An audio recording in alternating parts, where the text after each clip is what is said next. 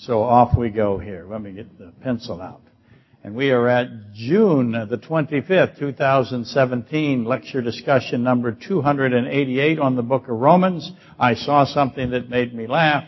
I hate to use it in the summer because it's such a good joke. I should have used it. I should use it in the winter. Maybe as long as you all stay quiet, I can get away with it. But I saw this the other day, and I could not help but say I need to steal it. Appropriate it, I guess, would be less, be more of a euphemistic way to approach it. And it said this: ladies, your long-awaited knight in shining armor just might be some idiot that wrapped himself up in tinfoil. So keep that in mind. And I thought, okay, that's cool, and I'm going to use it a little later on. Beware of the long-awaited knight in shining armor. I have a letter here. Quite the letter, actually. Somebody asked me last week, could I read a letter from the congregation, or from the vast internet congregation? And I didn't bring this when I had it, but I didn't bring it. So I thought I'd bring it today because it fits today. And this is from Sherry, of whom I do not know where she's from. Oh, apparently Illinois. So Sherry in Illinois. And she says a bunch of things, wonderful things. She describes herself as a balsa wood bimbo, which I found fascinating. And said one of her descriptive phrases of herself is that she's crab-appled. So the whole letter is much like that. It's delightful, and but I can't read all of it. Some of it is personal. But she wanted to say this. She said she runs into many people who believe this, and this is in today's lecture, so I'm actually addressing this question in a roundabout way. They believe that Jesus, the Old Testament God, and the God who made all the trees are different gods. In other words, they're not the same God. Jesus, the Old Testament God, and the God who was the creator of all things are individuals, separated. Where would they get that opinion? Where would she run into? Why would people have that? That is almost universal now, the teaching of the church. The church separates Christ from God of the Old Testament. And many of them will separate the creating God from the other two. They have a triad, not a triune. And she says the people that wrote the Bible are thought to be, by most that she runs into, a bunch of bigoted, genocidal maniacs. And that is also quite common. No one explains the Old Testament anymore. I shouldn't say no one, but very, very few. It's almost completely gone. And so she writes, perhaps you can revisit this garbage that's resurfacing again in a lecture for those of us who are latecomers. And so that's what I'm kind of going to do today for Sherry's sake. Amongst other things that she has, I'll intersperse those as well, under the pretext that if someone takes the time to write me these kinds of things, there must be a wider audience of it. Okay, last Sunday, lecture 287, I went about making a list of the attributes of Satan. See board. There's the attributes of Satan from Isaiah 14, 12 through 15, and Ezekiel 28, 12 through 17. I say 15 on the board, but it's really all the way to 17. And the purpose of the list was to create the parameters that would restrict the conclusions with respect to the anatomy of the fall of Satan. And what I mean by that, whatever position you've decided upon, whatever timeline you have drawn, whatever reasoning that you have arriven at as to why Satan began to swell with conceit, because that's what he did. He swelled with conceit. It must align with, your position has to align with all of these attributes. He is the shining one. He is sealed. He's marked by God himself with perfection. He's completely filled with wisdom, incomparable wisdom. He's perfect in beauty. He's the King of Eden. He's the anointed cherub. He has been anointed by God himself, and he has been consecrated by God. In other words, he has been set apart. God has established him. He became filled, however, with murderous intent by the abundance of his traffic. And that's just to highlight a few from last Sunday. Those last two, actually, number P and Q here. Filled with hate and violence, murder, and by the abundance of his traffic are notable. The whole list, all of that is incredible. But having said that, I personally have long been fascinated by the abundance of his traffic, what that means. But before I get back into that, let me just repeat. When you have a position on Satan, it's got to conform with this list. It doesn't have to. I guess not. I can't make you do it. You can have some crazy position. But if you don't want to have a crazy position, I would wish that you didn't, then this is what you must deal with. This is the context. So if you have a position on Satan, you must recognize that he is sealed by God. He's perfect in beauty. He's the anointed, consecrated cherub. So how do you go from that to what we have now of Satan? And it's Ezekiel 28:16. The abundance of your traffic. By the abundance of your traffic, you became filled with violence within. That's what God says about Satan. This is God himself describing Satan's progression of evil. He says, by this abundance of traffic, you became filled. It's a process. And he gives us the process. Filled with evil. The Hebrew word in question, recall. Didn't pronounce it right, but that's reasonably close. That carries the meaning to go from one to another. So Satan went from one to another, and as he did it, he became evil. As Satan went from one angel after another, he became filled with violence, hate, murderous intent. So that causes us to ask some questions, doesn't it? I hope it does. Questions that can go a couple of ways. For example,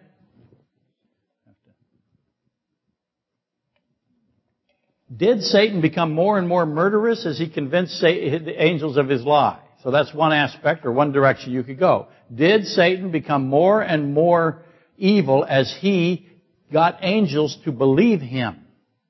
So the more angels that believed him, the more intense with hatred and evil and wickedness that he got. Or, option two, is murder and killing Satan's response to those angels who didn't believe him, who remained steadfast in their belief of God, even though they may not have understood what they were believing. Notice how I said that. They didn't fall because they believed Satan, but they could not defend God either.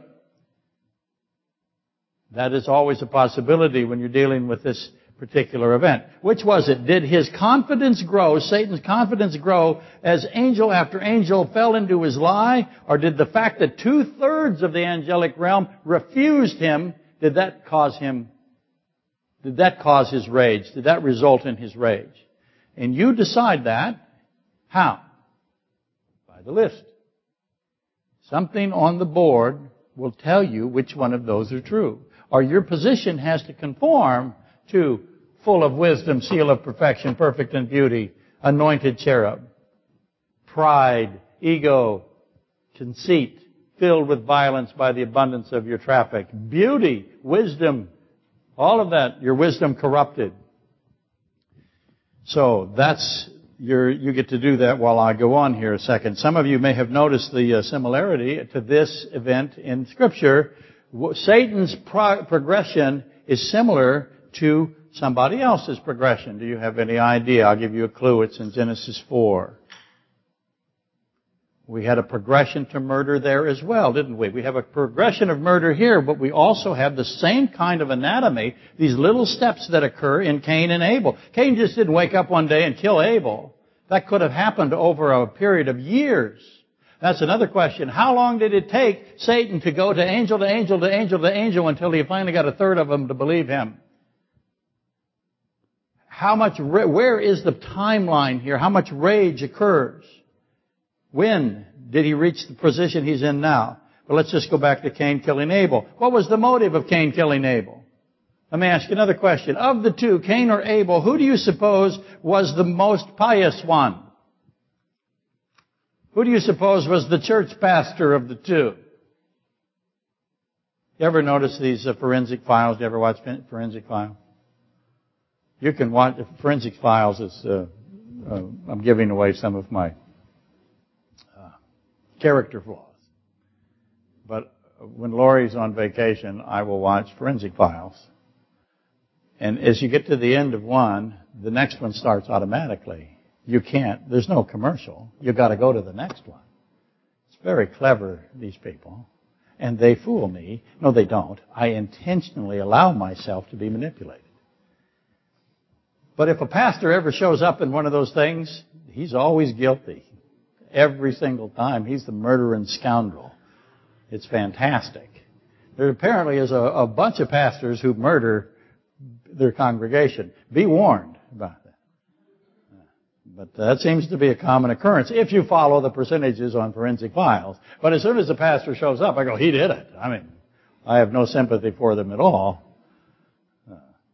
So who do you think was the perfect, wise, beautiful one, Cain or Abel? Who was the one that was full of wisdom, the seal of perfection, the pious one? Look at the conversation God has with Cain and ask yourself, did he have a similar conversation with Satan? Were they both? Cain is the first one, right?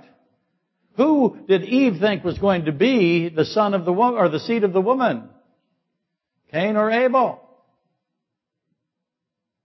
So again, which one, Cain or Abel, brought before God a bloodless or Christless? Because if it has no blood, it has no Christ offering. Which one brought the bloodless offering? Was it Abel or was it Cain? Who of Cain and Abel thought that he didn't need the blood of Christ in his offering? If you don't think you need the blood of Christ, what is your opinion of yourself? Are you here? Is the motive for killing Abel the motive for going angel by angel and killing angels? And ultimately, by definition of killing, you have to define it. So compare that to Satan, Cain, and Abel. We will do that in the weeks to come. But for now, I have to keep moving. As you know, when you're dealing with this, there's more information, and that is in Genesis 3. Genesis 3 tells us more things about Satan. Satan is told by God in the presence of every single angel that it was there. They were all there. They were all listening. And Adam and Eve. He gives him more things. He says, because you have done this, you are cursed above all cattle, above every beast. Upon thy belly you shall go. Dust, eat dust, the seed of the serpent, and the seed of the serpent will be killed. So those are other little things that we should cram into our list. So I will just put them over here in the corner. Because you have done this, you are cursed. When God says cursed, what does He mean? The definition of cursed, above the cattle, all cattle, above all the beasts, every beast.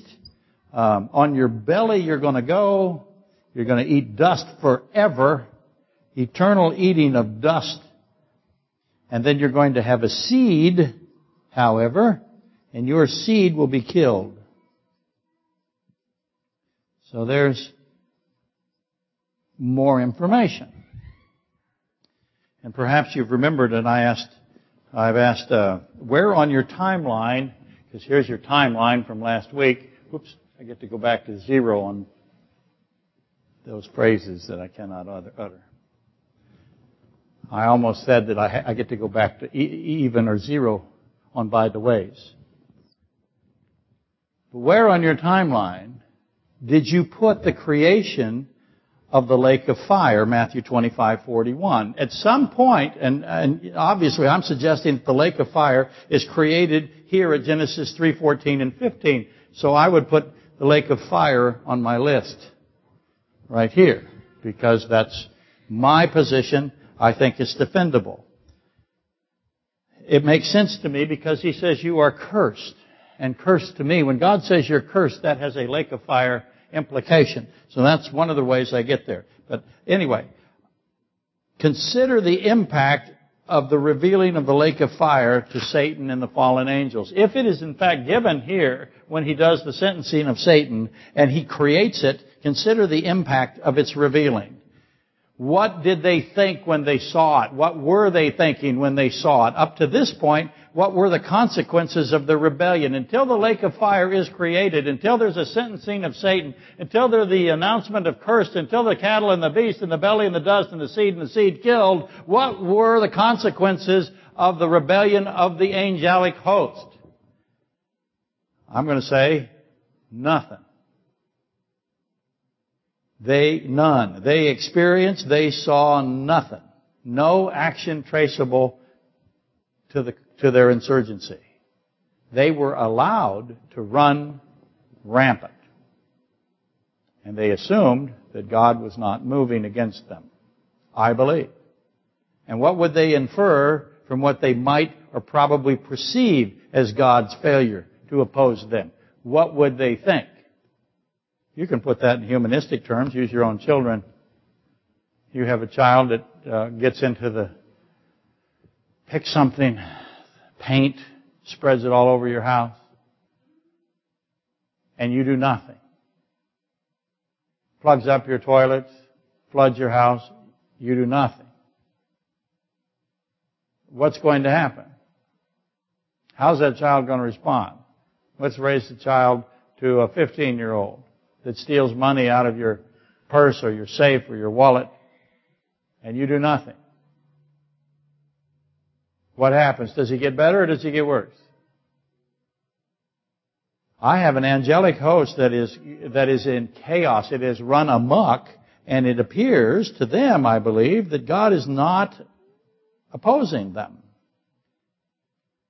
And would it not seem logical that they would assume that Satan's lie was in fact validated? In other words, they would not see it as a lie. When it said Satan's lie, remember, that is after the fact. At the time it was given, was it determined to be a lie? How many people recognized that this was a lie? How many angels did?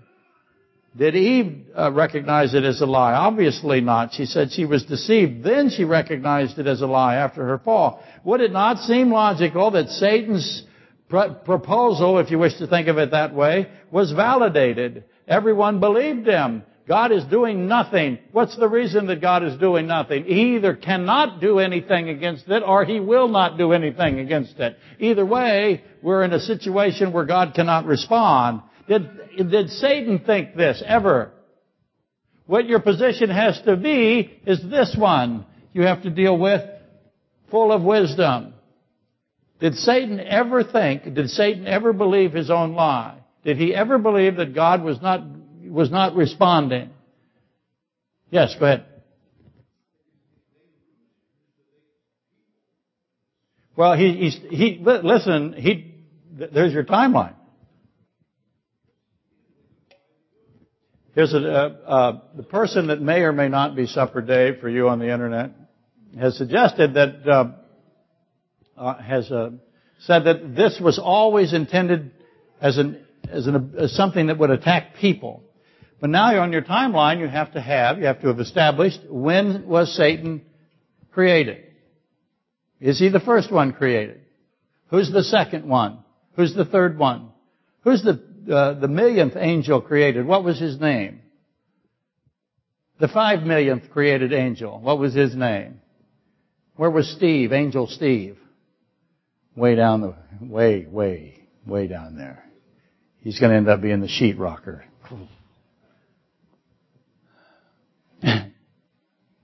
Point is that if Satan is here, where's Michael? Where is Adam? The abundance of your traffic is not human angel or Satan to human. It is Satan to angel. And so, until humanity was created, there was no anticipation.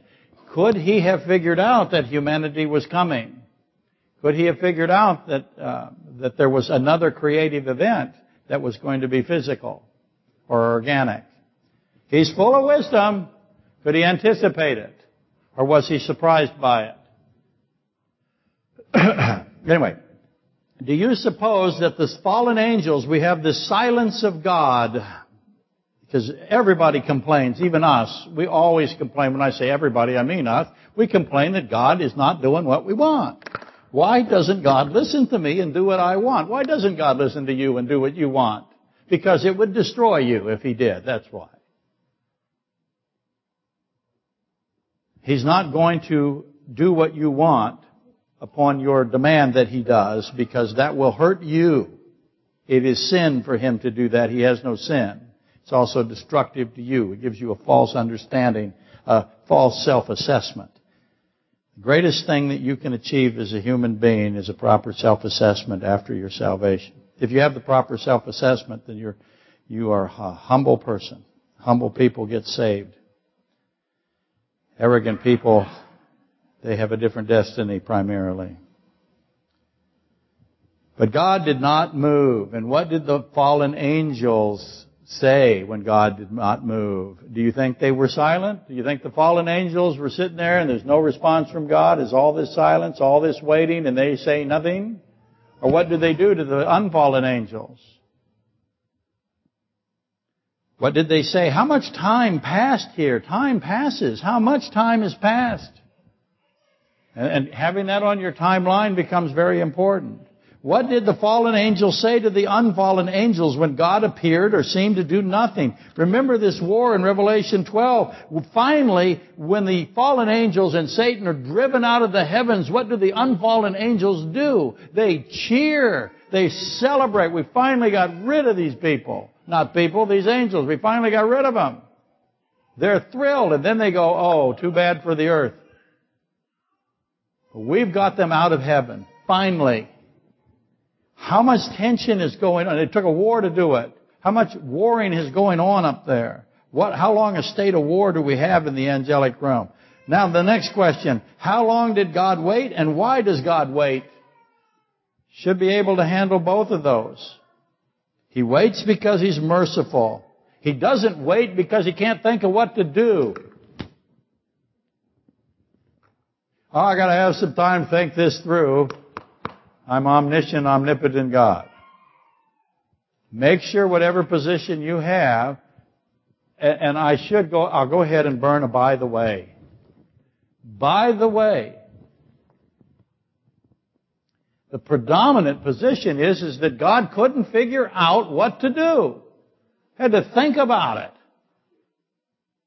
Just go and listen to these lectures, these sermons from the pulpit. Especially about Christ. It's just craziness. I don't know what to do. Why does God wait?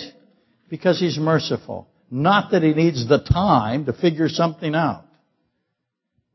How did each faction of angels view the creation of the organic Eden and the physical earth? I asked this last week, when the fallen angels and the unfallen angels see God create the organic physical earth, Job 38:7, what did they think? One group, of course, we know for sure. I asked this last week. Did both groups cheer, or did only one group cheer? What did they think? Did one group think it was a threat and the other think it was a solution? Who thought what? So consider that while I go. Just for fun, and this will be my definition of fun, let's take a kind of quick sort of rabbit trail.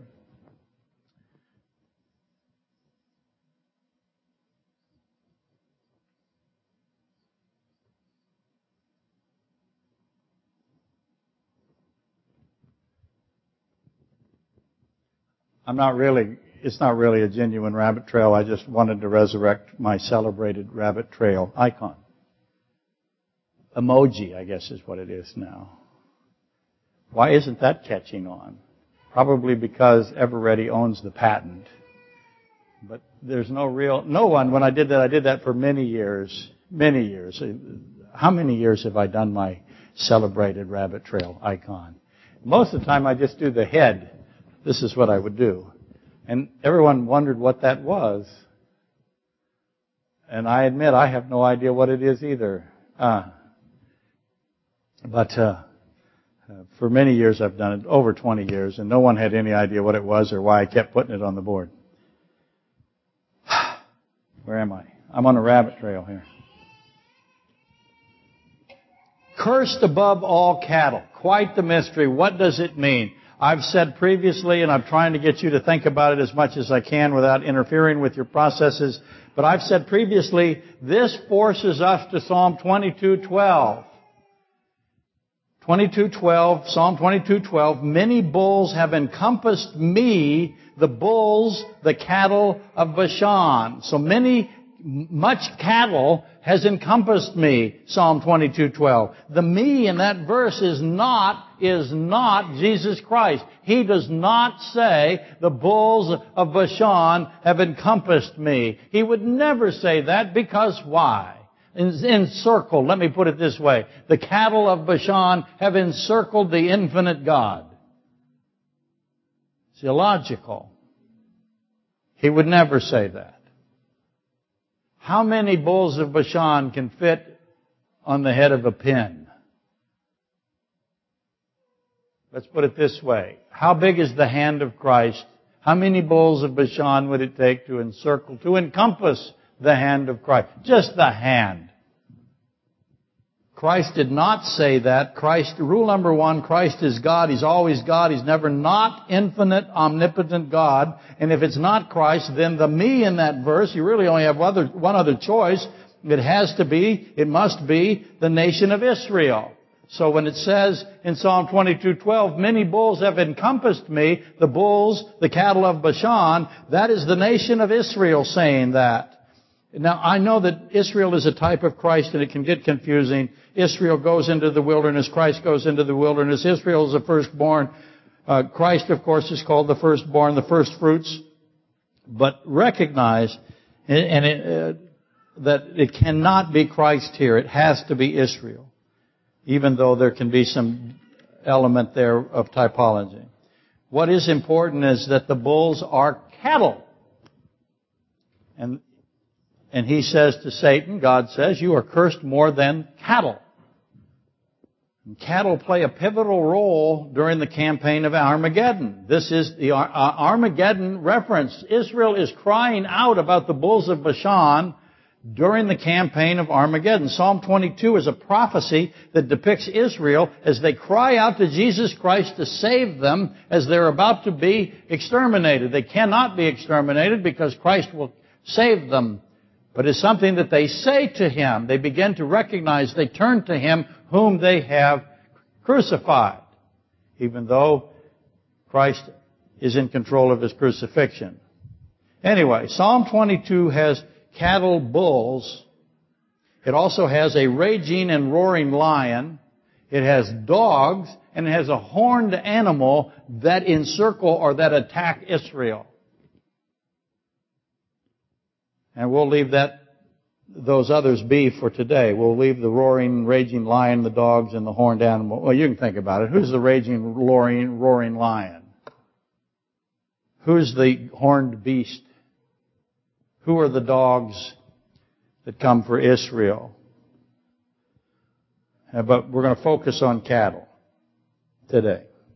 Maybe next week. Oh, it won't be next week. Maybe the week after that. Might not be the week after that. But for today, cattle. Bulls.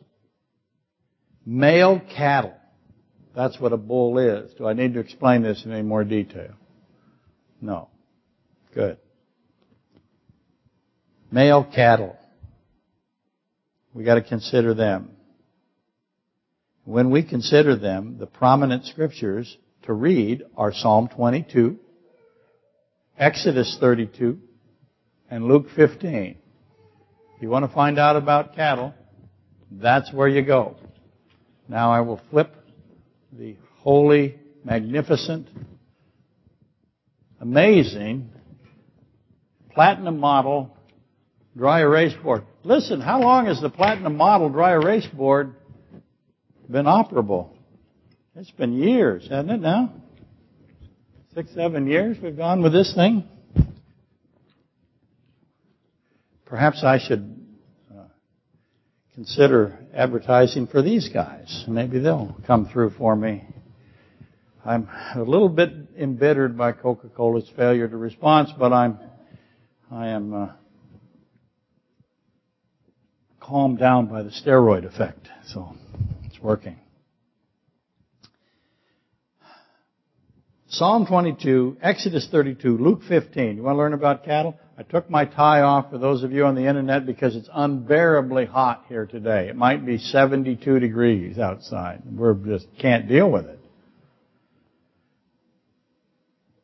Tell that to the people in Phoenix. Who in their right mind would live in Phoenix? One electromagnetic pulse, no air conditioning in Phoenix. That's going to be a mess. Let's read Exodus 32. Going to talk about cattle? Exodus 32. We'll just do a little bit of it. We'll do a little bit of Luke 15. That'll have to suffice for today. Now, when the people saw that Moses delayed coming down from the mountain, the people gathered together to Aaron and said to him, "Come, make us gods that shall go before us, for as far as this Moses, the man who brought us up out of the land of Egypt, we do not know what has become of him." Moses he's taken a 40-day, 40-night class. What did he learn in that class? And Aaron said to them, "Break off the golden earrings which are in the ears of your wives, your sons, and your daughters, and bring them to me." So all the people broke off the golden earrings which were in their ears and brought them to Aaron, and he received the gold from their hand, and he fashioned it with an engraving tool. So Aaron's a pretty impressive guy. Melts it down, and he fashions it, and made a molded calf. So we have a calf. What's a calf? Is it a bird? This will be a rabbit. No, it's cattle.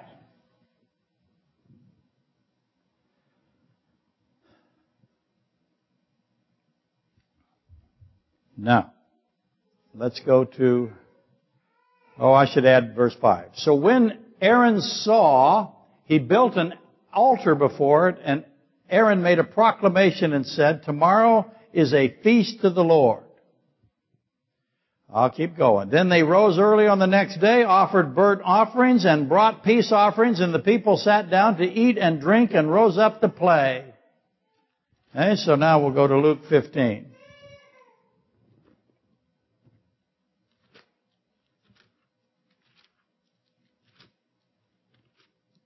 You should be very familiar with this, and we'll start at verse 22. But the father said to his servants, "Bring out the best robe and put it on him." This is the parable of the two sons. I do not believe it is proper to call this the prodigal son. I think it is necessary that you call it the two sons, because it is about two sons. We make it about one son all the time. Why? Because we don't have any understanding. That's why. It's about two sons. But the father said to his servants, "Bring out the best robe and put it on him, and put a ring on his hand and sandals on his feet, and bring the fatted calf." Uh-oh. Calf. "Bring the fatted calf here, and kill it, and let us eat and be merry, for this is my son. For this my son was dead and is alive again. He was lost and is found." And they began to be merry. Now his older son was in the field, and he came and drew near the house. He heard music and dancing, and asked what these things meant. And he said to him, "Your brother has come, and because he has received him safe and sound, your father has killed the fatted calf." So I have a fatted calf, and what do I have up here? I have a golden calf. My pen isn't working so good, is it? We'll just tough it out. Get through today. But he was angry and would not go in. Therefore his father came out and pleaded with him. So he answered and said to his father, "Lo, these many years I have been serving you. I have never transgressed your commandments." That's a lie, as you know. "At any time, and yet you never gave me a young goat that I might make merry with my friends. But as soon as this son of yours came, who has devoured your livelihood with harlots, you killed the fatted calf for him." And he said to him, "Son, you were always with me, and all that I have is yours. It was right that we should make merry and be glad, for your brother was dead and is alive again, and was lost and is found." Now, Luke 15 is a beautiful picture of Jesus Christ. Jesus Christ is the Father here. the nation of Israel, who is Pharisee-controlled, and Christ is telling this story to the nation of Israel that is Pharisee-controlled. He is giving this parable to the Pharisees, and they are not stupid in the sense that they know they're in the story. And they know that the nation of Israel is represented by the Pharisees. That is the elder son. They know that. They are the elder son. And he tells them that they're lying. We've never transgressed any of your commandments. We always did what you said. We are always serving you. And again, Christ is obviously portrayed by the Father. See Isaiah 9:6. And of course, the younger son is the Gentile nations. Or if you want to think of it this way, this is the wife of YHVH and the bride of Christ. The wife and the bride, or the church. And the Pharisees hated the Gentiles, wished that every Gentile would perish, and they hated Christ, sought to kill him, not ever knowing that he is, in fact, Almighty God. They hated the Gentiles so much they did nothing to try to save them. It says, let them die. And the inferred climax of this parable is that the elder son assembles those servants loyal to him, and he mounts them up in a force and comes to kill everyone at the party, especially the father and the younger son. If you go into the Middle East and ask them about this story, that's exactly what they will tell you. The level of disrespect for the father from the eldest son is so dramatic, the only conclusion can be that he has come to kill the father. And the Pharisees, of course, fit that profile. They don't know the Father Christ, Isaiah 9:6, is omnipotent God. Oops. And somewhere on the internet is all of those lectures on Luke 15. I have no idea where they are. Write to Supper Dave if, in fact, he is a real person. Anyway, the questions that immediately fly up and smack us upside the head is why a golden calf? And does the golden calf connect in any way to the fatted calf? I think it's obvious it does. I don't think it's any possibility it doesn't. And then ask this, does this take us to Psalm 22:12, the bulls of Bashan? And then ultimately, does this get us to Genesis 3:14 through 15, the sentencing or the cursing of Satan? Now, everyone should know, I think everyone does know here, Exodus 32 is one of the prominent dramatic theodicies in all of the Old Testament. That's what it is. It's equal to Genesis 18:16 through 33. So what is happening here with the golden calf and what happens with Abraham and Lot and Sodom have a tremendous relationship. Both of those are pictures of the internal process of the triune God, said in a way that is humanistic. God uses these events to teach about something. This feeds back into Sherry's question. Most people see what's happening here in Exodus 32 or what's happening in Genesis 18 as God being capricious, arbitrary, violent, murderous. How did she put it exactly? Genocidal. Now, let me get it right.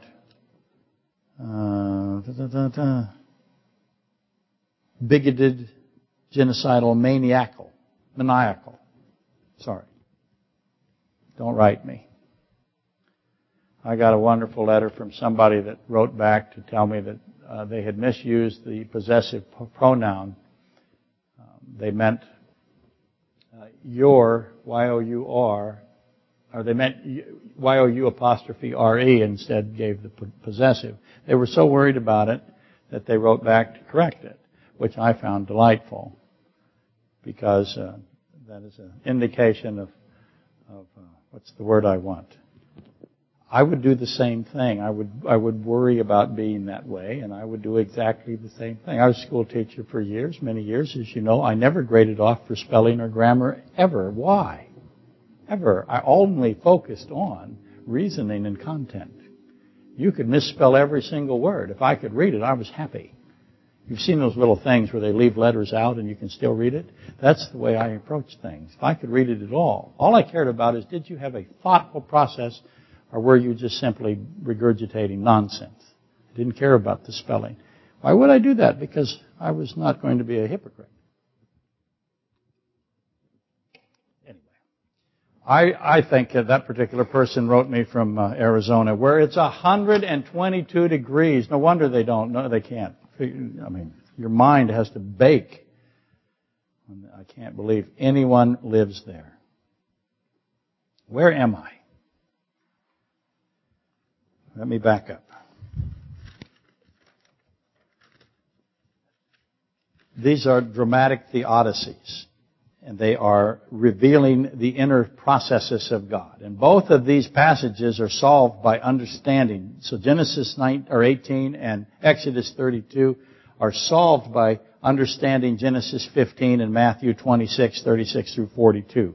That is the burning furnace, or the smoking furnace and the burning lamp, and that is the cup at which Christ says, let this cup pass. There also we are being demonstrated, or what's being demonstrated to us is God's holiness and justice alongside His long-suffering, His patience, and His mercy. It is why He waits. The smoking furnace of judgment for sin and the burning lamp of love and mercy going through the animals that have been cut in half, except the birds have not been cut in half.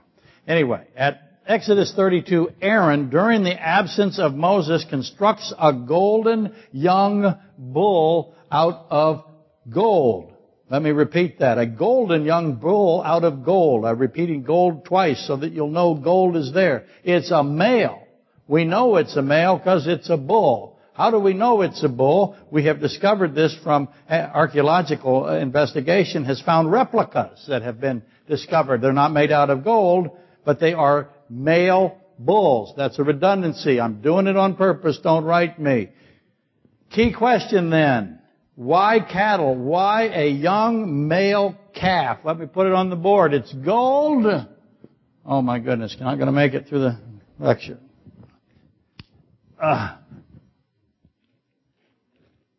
Let's see what I can find in the package of cool stuff.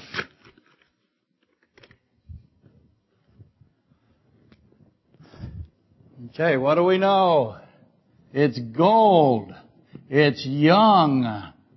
How do I know it's young? It's a calf. It's male.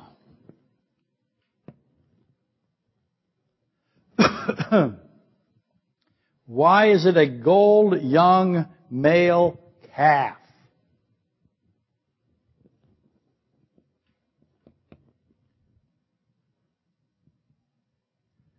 Well, we know from Matthew 2 that thousands and thousands of wise men showed up.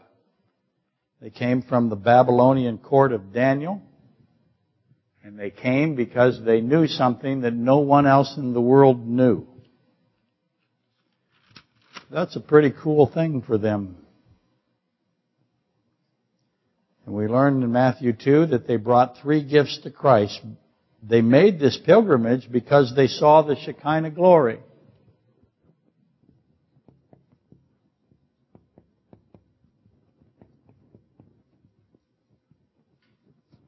And they knew that it was the Shekinah glory. They understood what was occurring when they saw the Shekinah glory. They had been prepared to look for the Shekinah glory. That's why they're called astronomers. Look in the sky for the Shekinah glory. That's something that Daniel taught them because Daniel saved all of their forefathers from being executed by Nebuchadnezzar. These are the sons of those men that were saved. They are the court of Daniel, the wise men of Daniel. And there's thousands of them. And they knew that the light that they saw, the Shekinah glory, would lead them to what they were to go to. They knew that this was the primeval light. They knew that this is the light of Genesis 1. This is the light of life of John 8.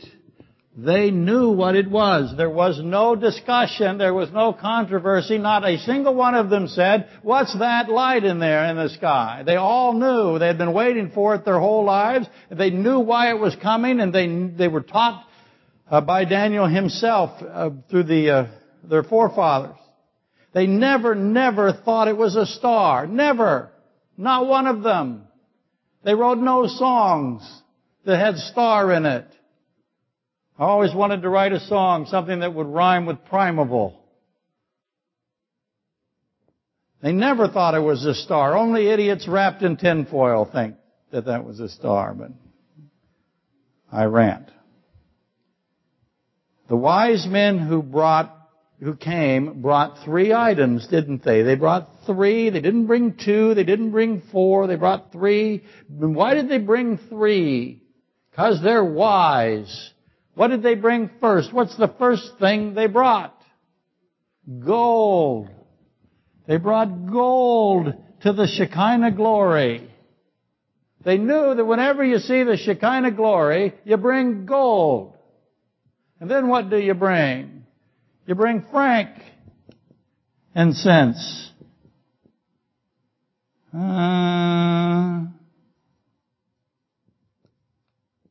And you bring myrrh. That's what you bring. 1, 2, 3. Because you're from the court of Daniel and you know to bring that. And gold, as you are aware, carries the meaning of deity. So I have a gold young male calf. Why isn't it a silver or a lead or a wooden or a stone? It's not. It's a gold calf. It's not an accident. Gold means this is God. It is the meaning of deity. The Ark of the Covenant is wood, and it is completely encapsulated with gold. That is the humanity of Christ covered by His godhood. The boards of the tabernacle of Moses were likewise overlaid with gold, as was the golden altar, the table of shewbread. None of the wood of the tabernacle, which represents the humanity of Christ, none of the wood of the tabernacle is visible. All you see is the gold. There's your doctrinal lesson again of the day. The doctrinal lesson of the tabernacle is what that is. But you learn from the gold completely overlaying, no visible wood. You recognize and glean from that, the tabernacle of Moses is the prominent symbol of Jesus Christ in the Old Testament. It includes the Ark of the Covenant. That's why I'll say that. Its entirety, its whole purpose is to teach Israel of Jesus Christ, and by extension the rest of the nations, that's us. It's to teach Israel, the elder son, who refused to teach the truth of the tabernacle to the younger son, for which Israel was dispersed. But the purpose of all of this, the gold, the divine through Christ, is in authority over His humanity. You can't see the wood. Thank you. The magic hand showed up to tell me I better be on page 11, and I am. You can't see the wood. Sorry. Not really. Fake sorry. You want a crying, weeping, pathetic human God? You're not going to get one from the Bible. If you've got one, throw it out. It's junk. It's blasphemy. Can't be defended. Good luck standing there telling Christ that you thought He was pathetic. You're doomed. Not getting away with that. Makes me mad, can you tell?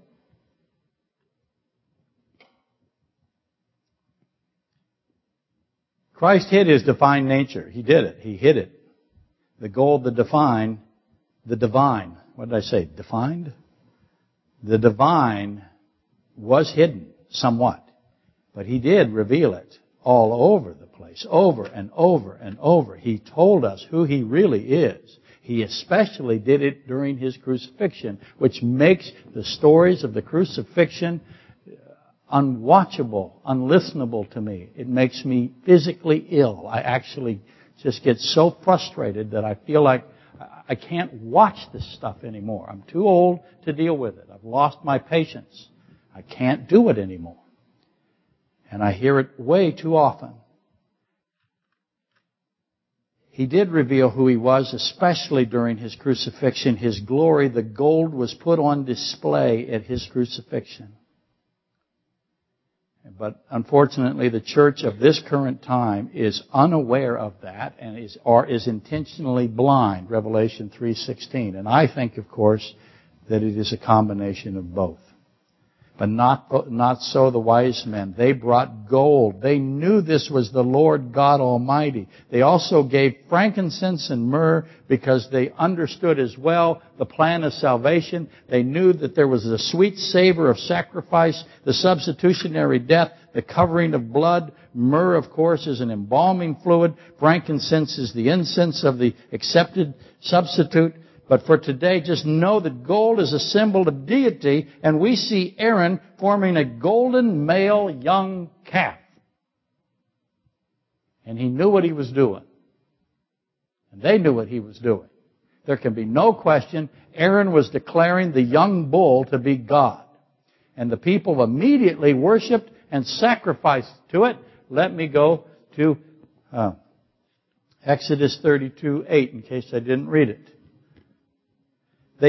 They which have turned aside quickly out of the way which I commanded them, they have made themselves a molded calf and worshipped it and sacrificed it. That's God speaking to Moses. They immediately, the people, after Aaron made this golden calf for them, they immediately worshipped and sacrificed to the golden calf. What's the obvious question? Now remember, using Sherry's from Illinois' question, why do so many people think that God is a genocidal, homicidal maniac? And they do it right here in Exodus 32. God says they have made themselves a molded calf and worshipped it and sacrificed it. Let me go on. Now therefore let me alone that my wrath may burn hot against them and I may consume them. That's God speaking. Is He a genocidal, homicidal, capricious maniac, or is He a God of goodness, love, mercy, justice?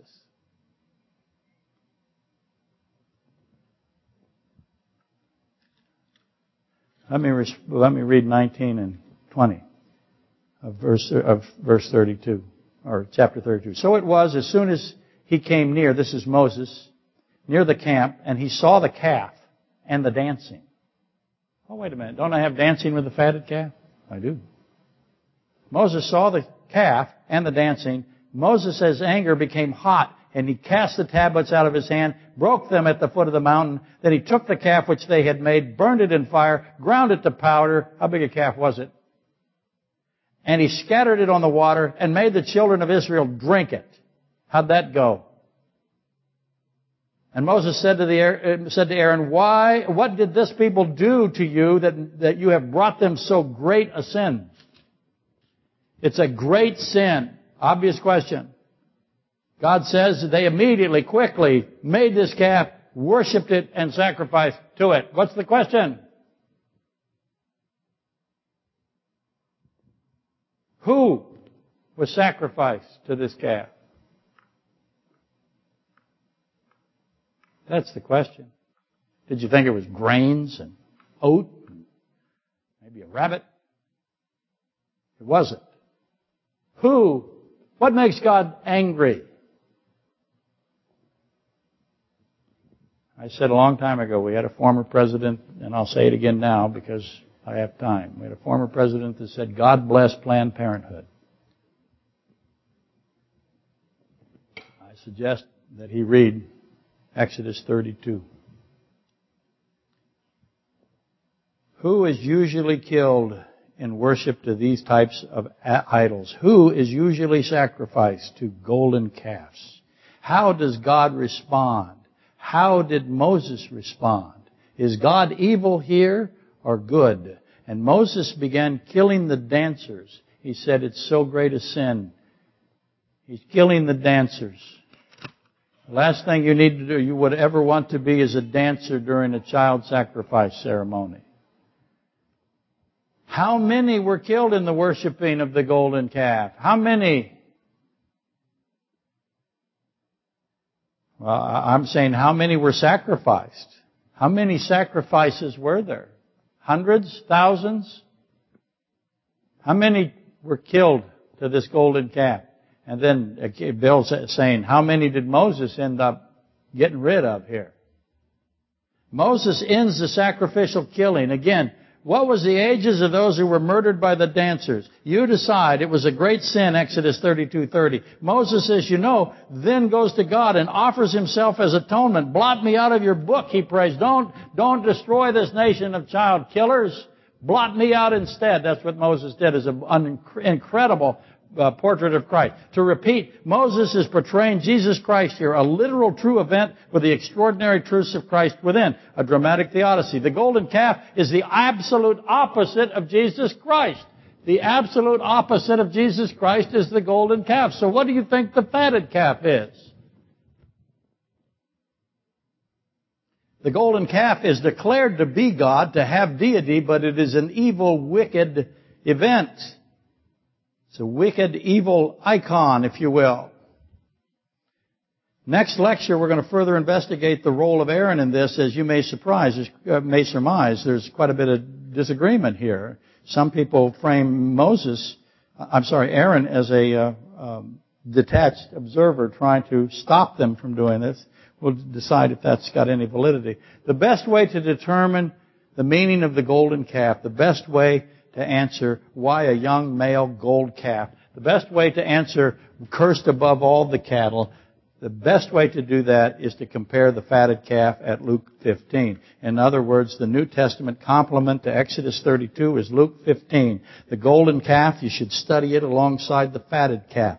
Now, it's been long thought that the fatted calf represents Jesus Christ. That's not new. Jesus is telling the parable to the Pharisees. They know that they're the elder son. They did not know that Christ placed himself in two places, though. They knew, in my opinion, that he placed himself as the Father. They did not know that he was also the fatted calf. And the verse, if you read it carefully, you read the Old King James especially, it's famously called, "Bring hither the fatted calf and kill it." That is exactly what is said in Leviticus 16:3, 16:6, 16:11, 16:14, 16:15, 16:27. That is a Leviticus phrase, "Bring hither the fatted calf and kill it." It is a sin offering in Leviticus 16 on the Day of Atonement. The Pharisees would know that.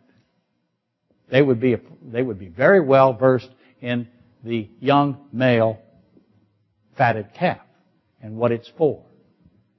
It's for atonement. Again, notice Moses at 32:30 of Exodus, atonement. Blot me out. Let me make atonement. The young bull, the fatted calf, is central to the Day of Atonement. And no one at Luke 15 listening to this parable would have missed the fatted calf atonement connection. Christ calls himself to be killed. He's the fatted calf. Moses called himself to be killed, which only makes sense. He's the fatted calf, and he calls himself to be killed, right? Because only omnipotent God can kill omnipotent God. He must give himself up, John 10:18. No one can take his life from him, John 10:18. Duh. The fatted calf is the very best that can be given to God. So obviously Jesus himself is the fatted calf. In the weeks to come, we'll continue to investigate this. When we stand before Jesus Christ, we will see the best and only provision for our atonement.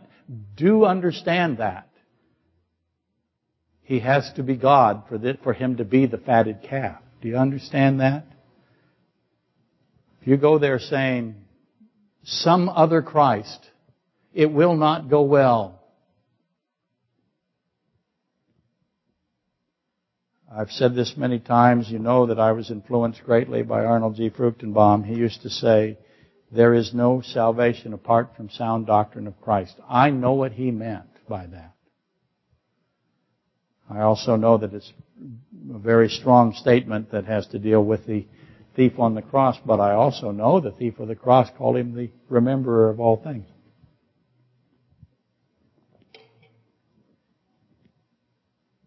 The restoration of the younger son.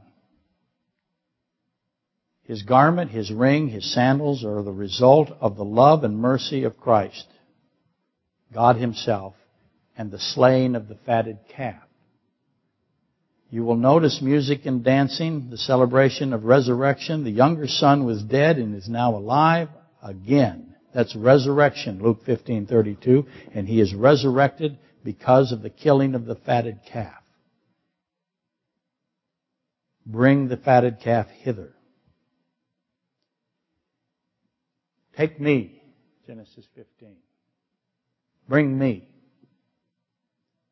If Christ is the seed of the woman and the fatted calf, then who is the golden calf? And that's where we'll stop for today.